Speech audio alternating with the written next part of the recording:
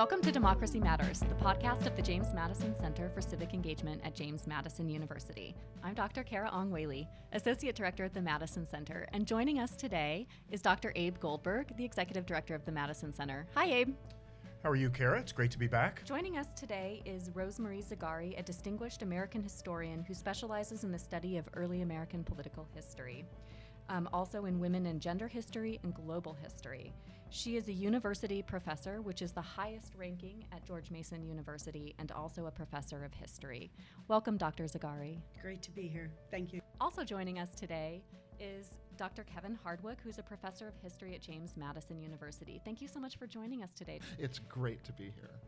Dr. Zagari, I wonder if you could just start our conversation off by telling us a little bit about why you think history is essential to understanding our current moment, and also what is the role of historians in contributing to informing the public about multiple pasts and how we might deal with resulting conflicts in the present. My period of American history, the founding period, is more relevant than ever at this moment because it's a moment of intense political controversy and polarization. It's a moment when people are thinking about and looking toward the U.S. Constitution for guidance, for instruction. And I think it's a point in our history where we're really challenged to try and understand, what our constitutional norms are, not just the written document itself, but what keeps our government and the rule of law alive. And the thing about history is that, as a scientist once said, you could turn on a light and not know anything about physics or how that light goes on. But with history, you must understand the past. You must have some grasp of the past in order to be able to use it and learn from it. And I think it's just so important that people be reminded or learn for the first time about especially their political past and the founding era in particular.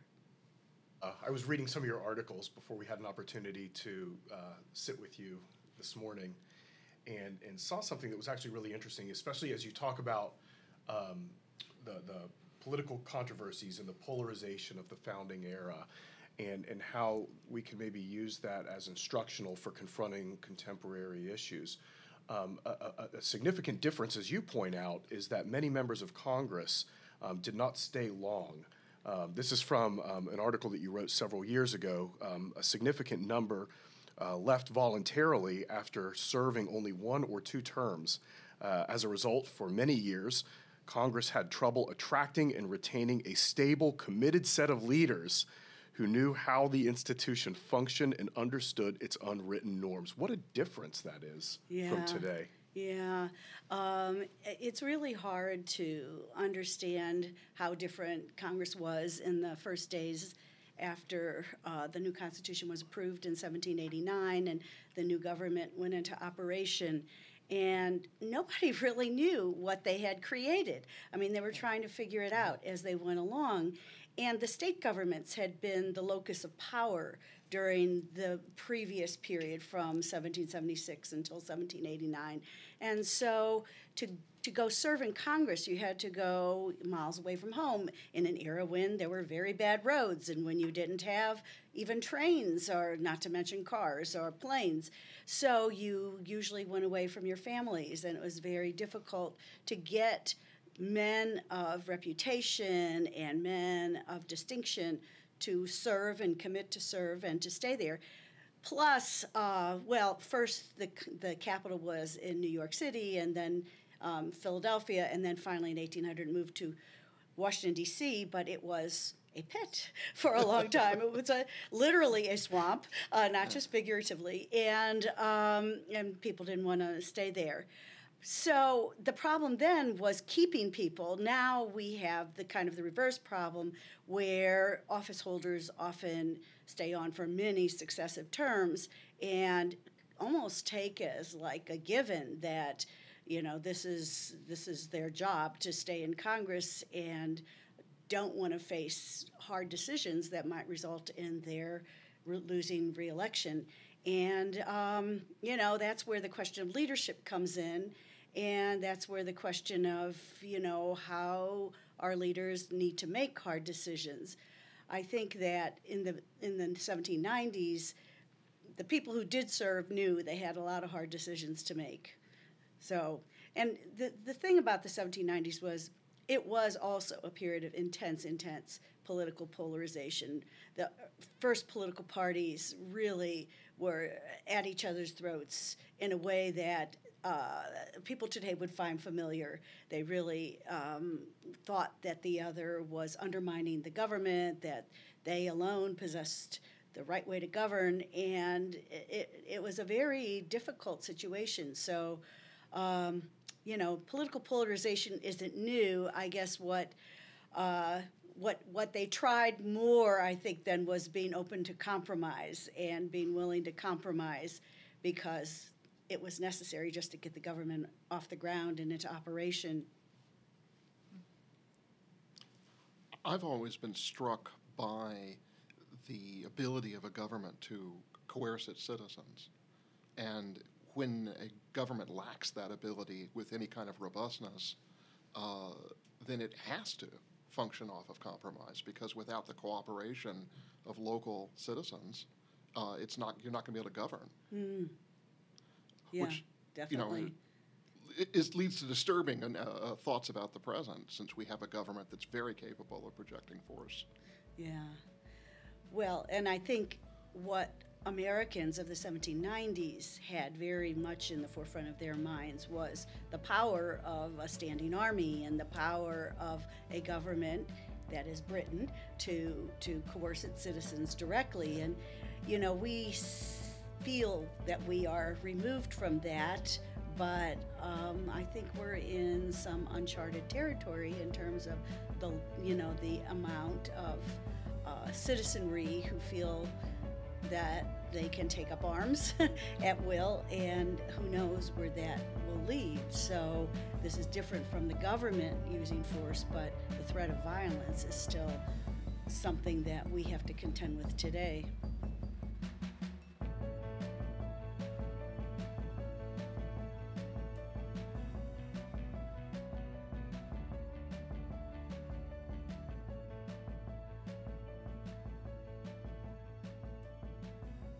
In your book, Revolutionary Backlash, you offer a new understanding of the contributions, particularly of women, to American political thought and constitutionalism. And I think that's an understudied and your book is considered really path-breaking in that regards.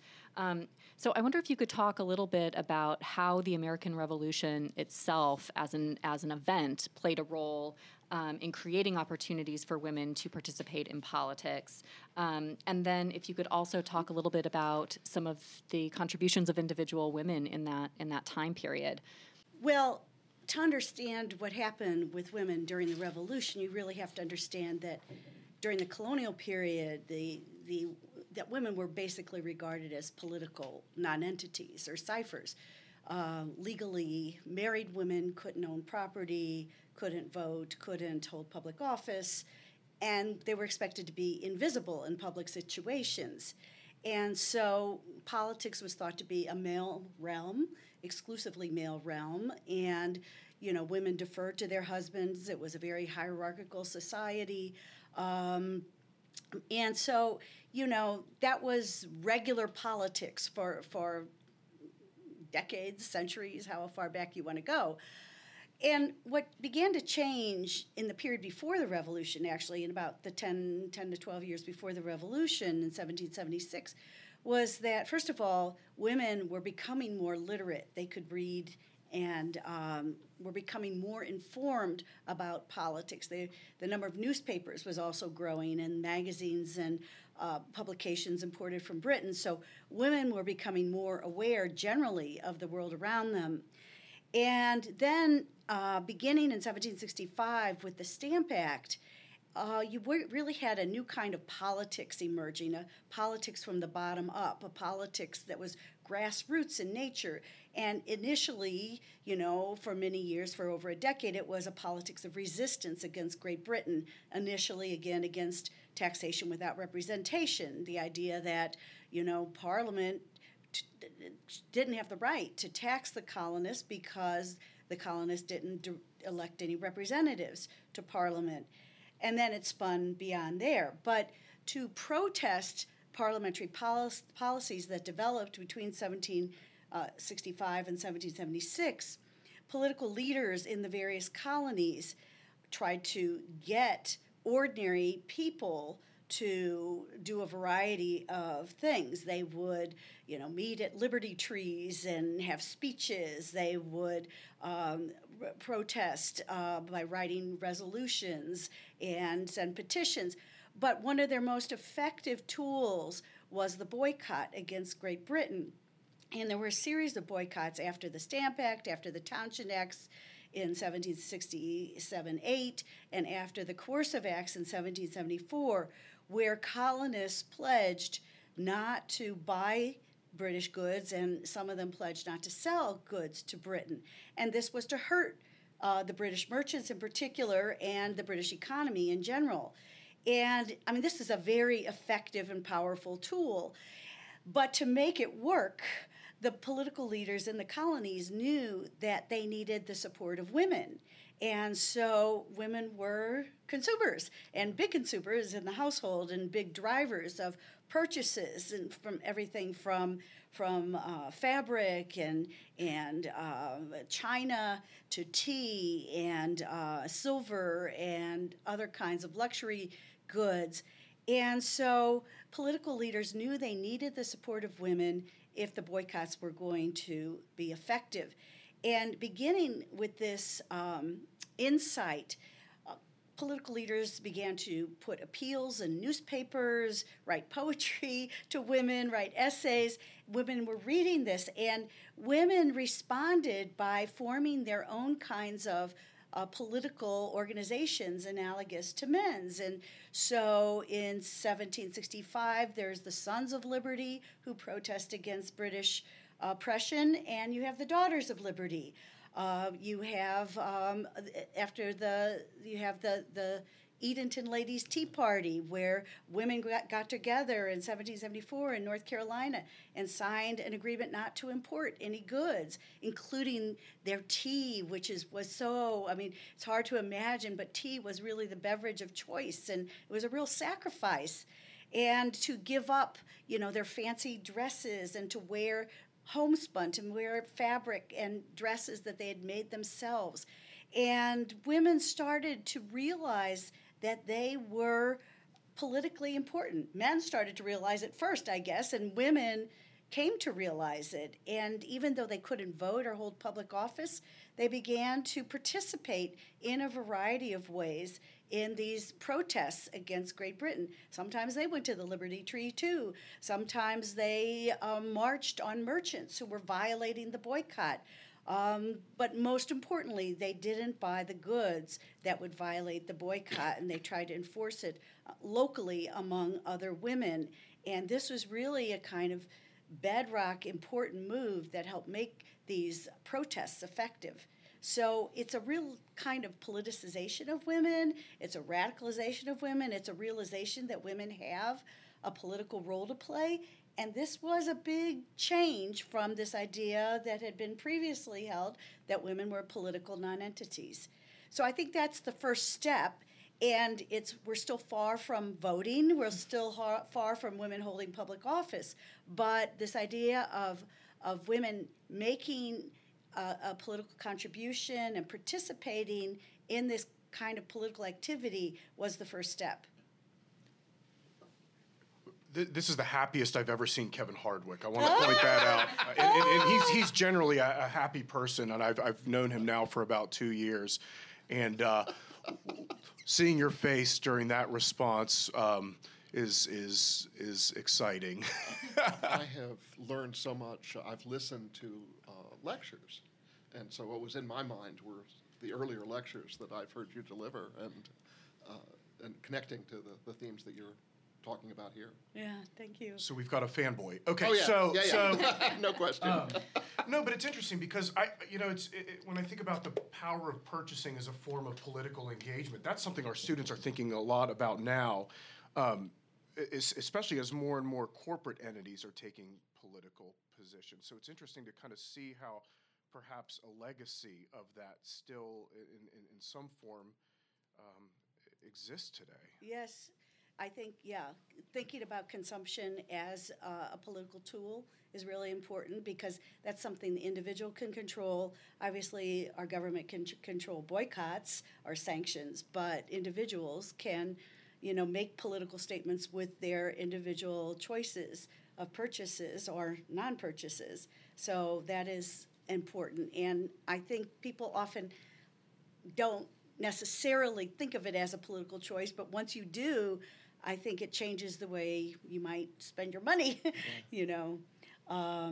Important step for women becoming involved in the political sphere, and something that really just happened because it was a grassroots movement, this revolution. It wasn't just elite political thinkers, Thomas Jefferson and even our wonderful James Madison getting into a room deciding to have a revolution. It was ordinary people making the revolution possible.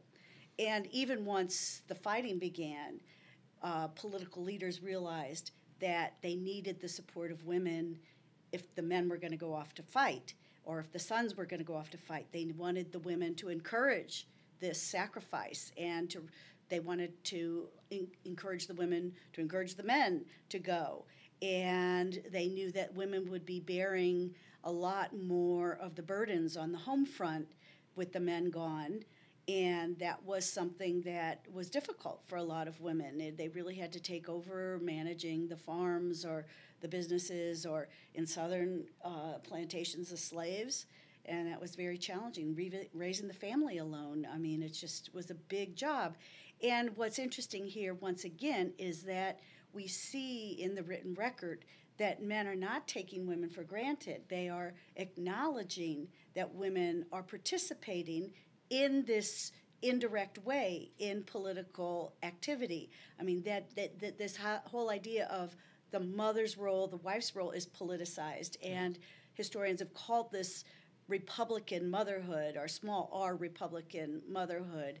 And I think this too represents a change in the way women's role is viewed, and represents a move toward an understanding that women, even as wives and mothers, make contributions. And that, I think, is something that still gets lost today, that, you don't have to be protesting on the street to be making a political contribution, but by the way you raise your children, by the values you inculcate, you are shaping the citizens of the future.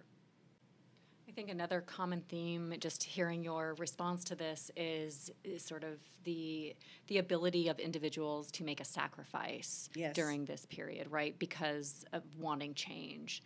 And I wonder to what extent it's become more difficult for people to see, particularly if I think about the middle class, right? Because in your history too, in your telling, it's across economic classes, but we're still largely talking about a middle class or upper class women, right? In this story. Probably more urban than rural. What would you say, Kevin? People connected to heads of households. Yeah. Right. So people, landowners, propertied men, and the women around them. You have to mobilize those people to make the revolution effective. Mm-hmm. I mean, you have to mobilize deeper, I guess, into the social too, but it starts, I would think, there. Yes.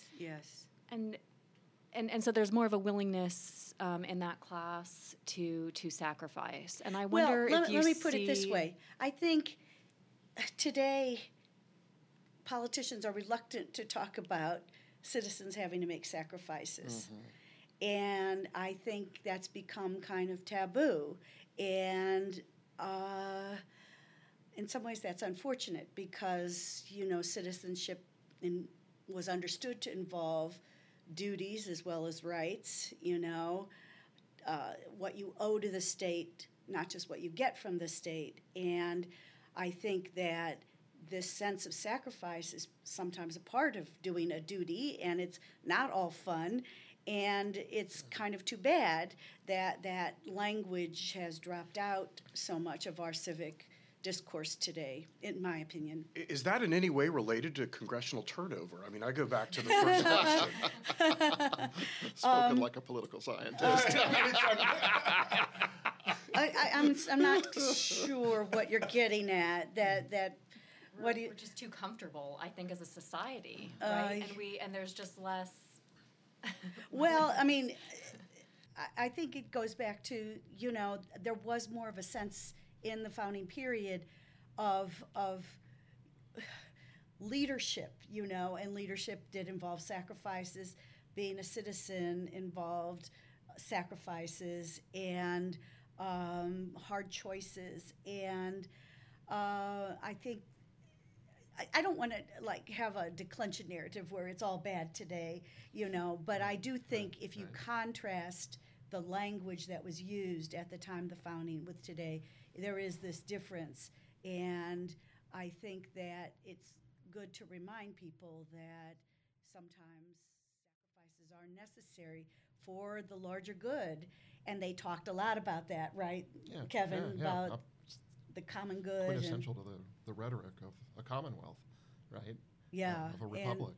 And I think especially in a polarized political environment, it's hard to see a common good, but they thought that they were all Americans, and that ideal of being an American drove them to make sacrifices and led them to want to do that even when it was hard. So I think we drop something out of our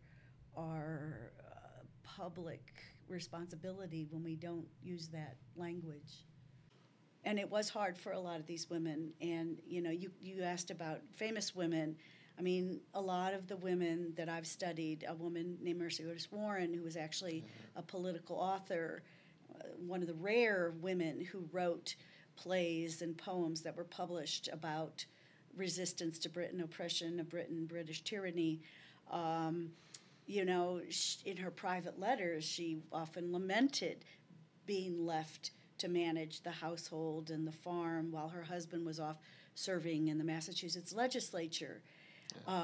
They compared themselves to Roman matrons, and they tried to buck themselves up by saying, we're like Roman matrons. And of course, Abigail Adams, whom a lot of people have heard of, she actually bore it with a little bit more good humor than Mercy Otis Warren. But John Adams was gone from 1775 to 1783 almost. I mean, he was away from home much more than he was at home. And she really, really had to take up the burden. Which amounts to a blurring of, what had been sharply defined gender roles. Right, yes, exactly, right. I mean, she paid the bills and she invested money, bought bonds, U.S. bonds and securities, and hired help and raised the children, which was difficult on your own, then or now.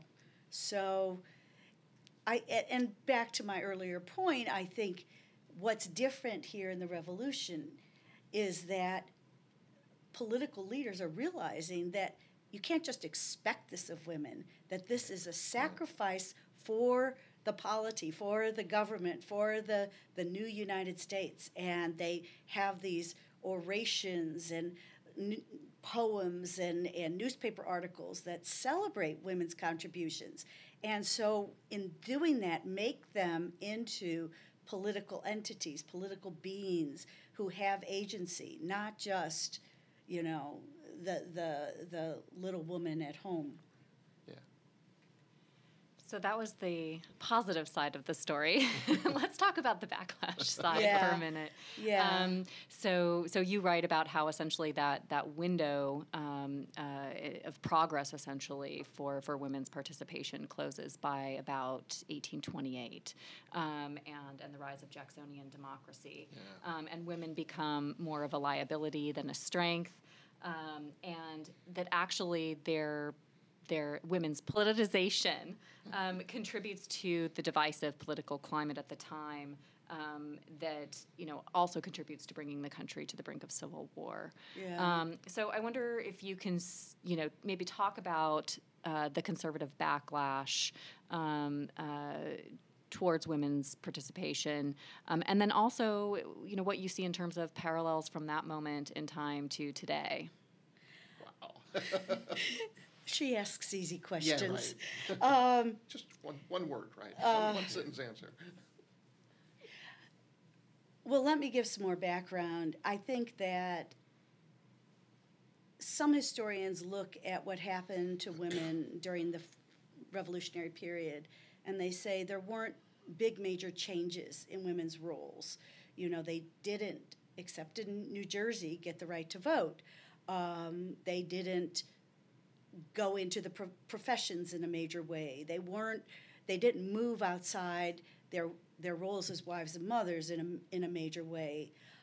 But the changes were more incremental, in my view, in the sense that there were some definite movements in the direction of recognizing the need to educate women, and women's literacy, which was already growing, increased exponentially after the Revolution, and there's the founding of many ladies' schools and academies, as they called them, and a need to recognizing that women should be educated.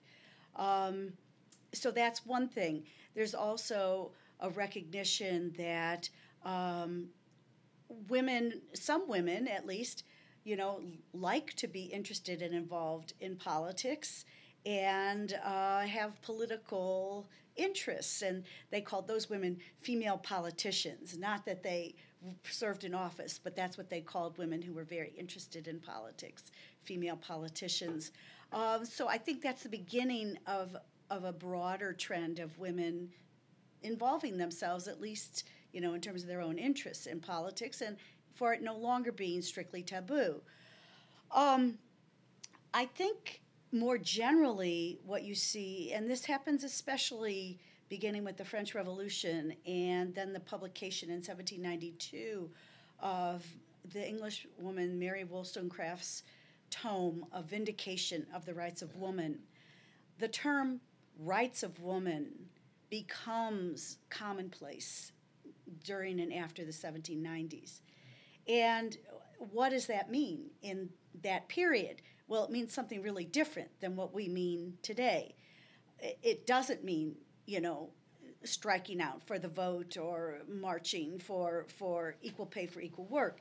But what it does mean is that this is finally on the table, this issue of that women are equal in terms of their natural rights to men. They have the same intellectual capacities. They have the same imagination. They have the same motivation, and that they have the same capacity for achievement. And again, this might seem like small potatoes, but it's very different from what went before. And so it's a move toward equality, and it was debated in these public places. What rights should women have? And the idea that women might vote or hold public office was bandied about, and that was actually given impetus or fueled by this actual experiment in New Jersey from 1776 to 1807 of women actually being allowed to vote. And so that, I think, was an important example of how women could actually be civically engaged, be political citizens on the same terms as men, and the world didn't end, So I think this was a time, this period, I would say, from 1776 to, it's hard to put an end date, but in the 1820s, let's say, of thinking more broadly and imaginatively and expansively about women's roles and thinking about breaking barriers. Now, having said that, it was always very controversial, and there was always a lot of pushback because there was a sense that you're challenging the hierarchy, challenging male patriarchy, challenging the natural order established by God. They called women who involved themselves too much in politics manly women. They even thought that they would take on masculine characteristics. even the woman I wrote about, the author, Mercy Otis Warren, her husband, who very much admired her literary talents, called her a masculine genius. Yeah. He said she had a masculine genius. And it's somehow as if these kinds of characteristics, and especially when it came to politics, were gendered male, and that it was an intrusion for women to involve themselves in those activities. So what I would say is that, the revolution unleashed all sorts of social forces and, radical ideas that the original founders couldn't control. It spun beyond, ideas of equality and natural rights. They took on meanings that the founding fathers didn't necessarily like. And we know this happened with regard to enslaved people as well. Enslaved people started to think, and abolitionists started to think, how can we support this system where one group of people holds in bondage in perpetuity another whole group of people? So, these were consequences of the revolution that were unintended. Yeah.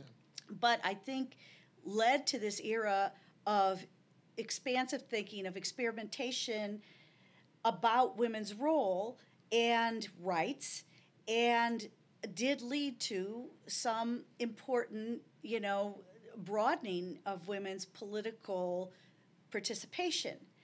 But there was pushback, and the pushback really became, I think, severe by the 1820s, and there was the rise of what we call separate spheres ideology, and it was a way to sort of thread the needle, I guess, or placate all sides by saying, oh, women are equal, but they're separate but equal to men, They're equal in their domain of domesticity to men being equal outside the home in the realm of politics and, jobs and everything else, And so this new rhetoric, along with the growing view, and this is how progress does not always go in a straight line toward more progress, a rise of what we would call biological essentialism, that women's bodies themselves disqualified them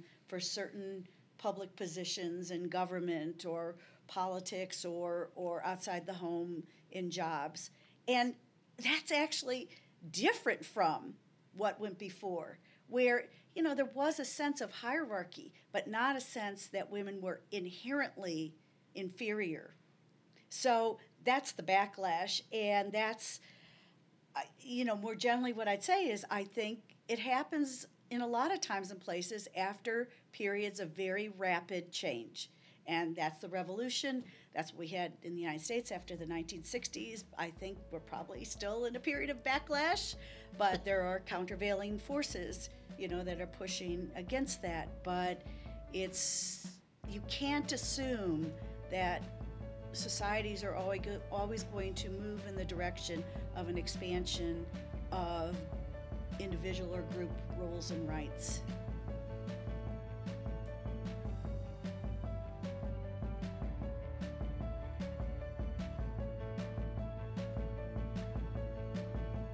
Back at the very beginning of the conversation, we were talking about the relevance of history, right, to contemporary affairs.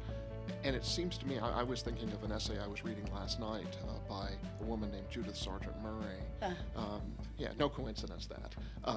And the degree to which she mobilizes 18th century ideas of liberalism, right, that it's and of psychology about what how do you think about, conceptualize what it means to be a human being, and what are the human faculties, and she's really articulate on those things.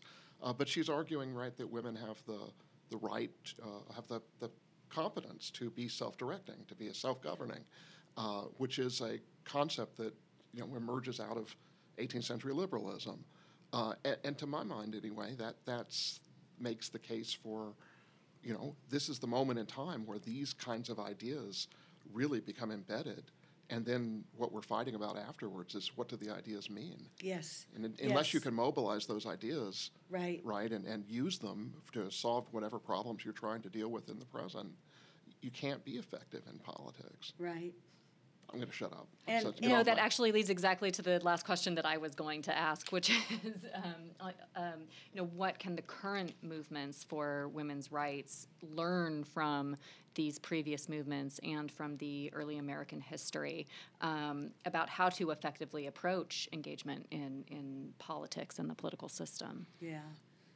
I mean, I think the most important lesson is participation.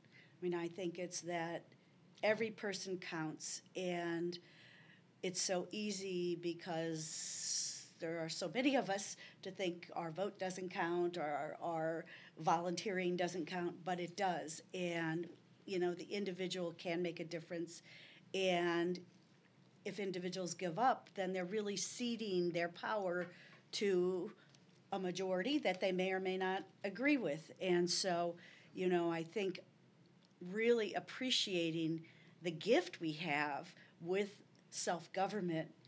And again, that's just something we take so much for granted, and something by studying the past, to get back to that theme, if you study the past, you understand that what we have in terms of a representative government, a democracy, participatory government, is not something that people had in the past. It's something they fought for.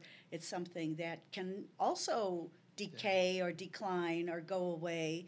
And we have to be ready to, support it and to make sure that we understand it so that we can make our contributions. So I think that mobilization part is the part that makes me most excited and presents the most direct connection between the past and the present. I think that, women in the past, were in the period I study, were just beginning to get a sense of themselves as, as actors in the political sphere. But we are the beneficiaries of the 200 years, and, women and men today can move beyond what they did and make something good from the beginnings that they offered us. I'll get to that. So much for 30 minutes. Yeah, I know. You'll let- If you'll let- yeah, we will. If the lesson is participation, which is an important lesson, and being active and not ceding our power, we're having this conversation from within the walls of a university right now. What is, and we think about, even the role of the James Madison Center for Civic Engagement, where we talk a lot about being an active participant in civic life, but we also talk a lot about acquiring knowledge and developing skills. Can you speak to the role of education and to the role of learning in this conversation, both as it pertained to the early republic and to today? I mean, the insight of the founders of our country was that if you're going to have a republican form of government, that is a representative democracy, the people have to be educated. Yeah. They have to be educated. So in the Northwest Ordinance of 1787, they set aside a plot of land for schools. Throughout our history, the federal government has supported the founding of land-grant universities. And that, it depends on us to inform ourselves.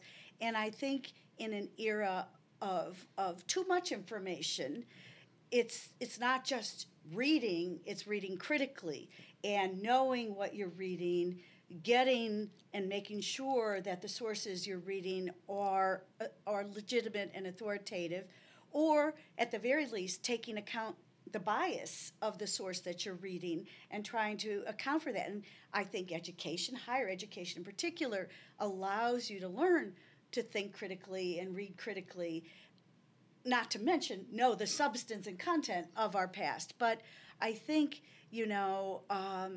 there's also been, I think, an attack on expertise and authority. Yep. And I think that whole thrust of anti-elitism is not the same as advocating equality.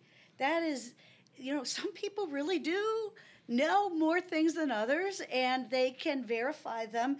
And, this is the legacy of the 18th century Enlightenment, that, we look to certain facts, and there can be disagreements, but we try to marshal the facts, and that you form a persuasive argument and make your case on one side or the other, but, not to just dismiss authorities as elitist, or, to dismiss what is given from certain sources as fake news just because you don't like the source. It's just really important to think critically and read widely, and to realize that you can learn these things, and higher education is the basis for honing those skills. So, and again, back to the founding era, I think when we shifted from a monarchy where the king was the protector, the ultimate protector of the people's liberties, to self-government, that was the place at which it was said, then we have to educate all the people. We need an educated citizenry. And without that, the future of our country is in danger. What would you do to strengthen our democracy?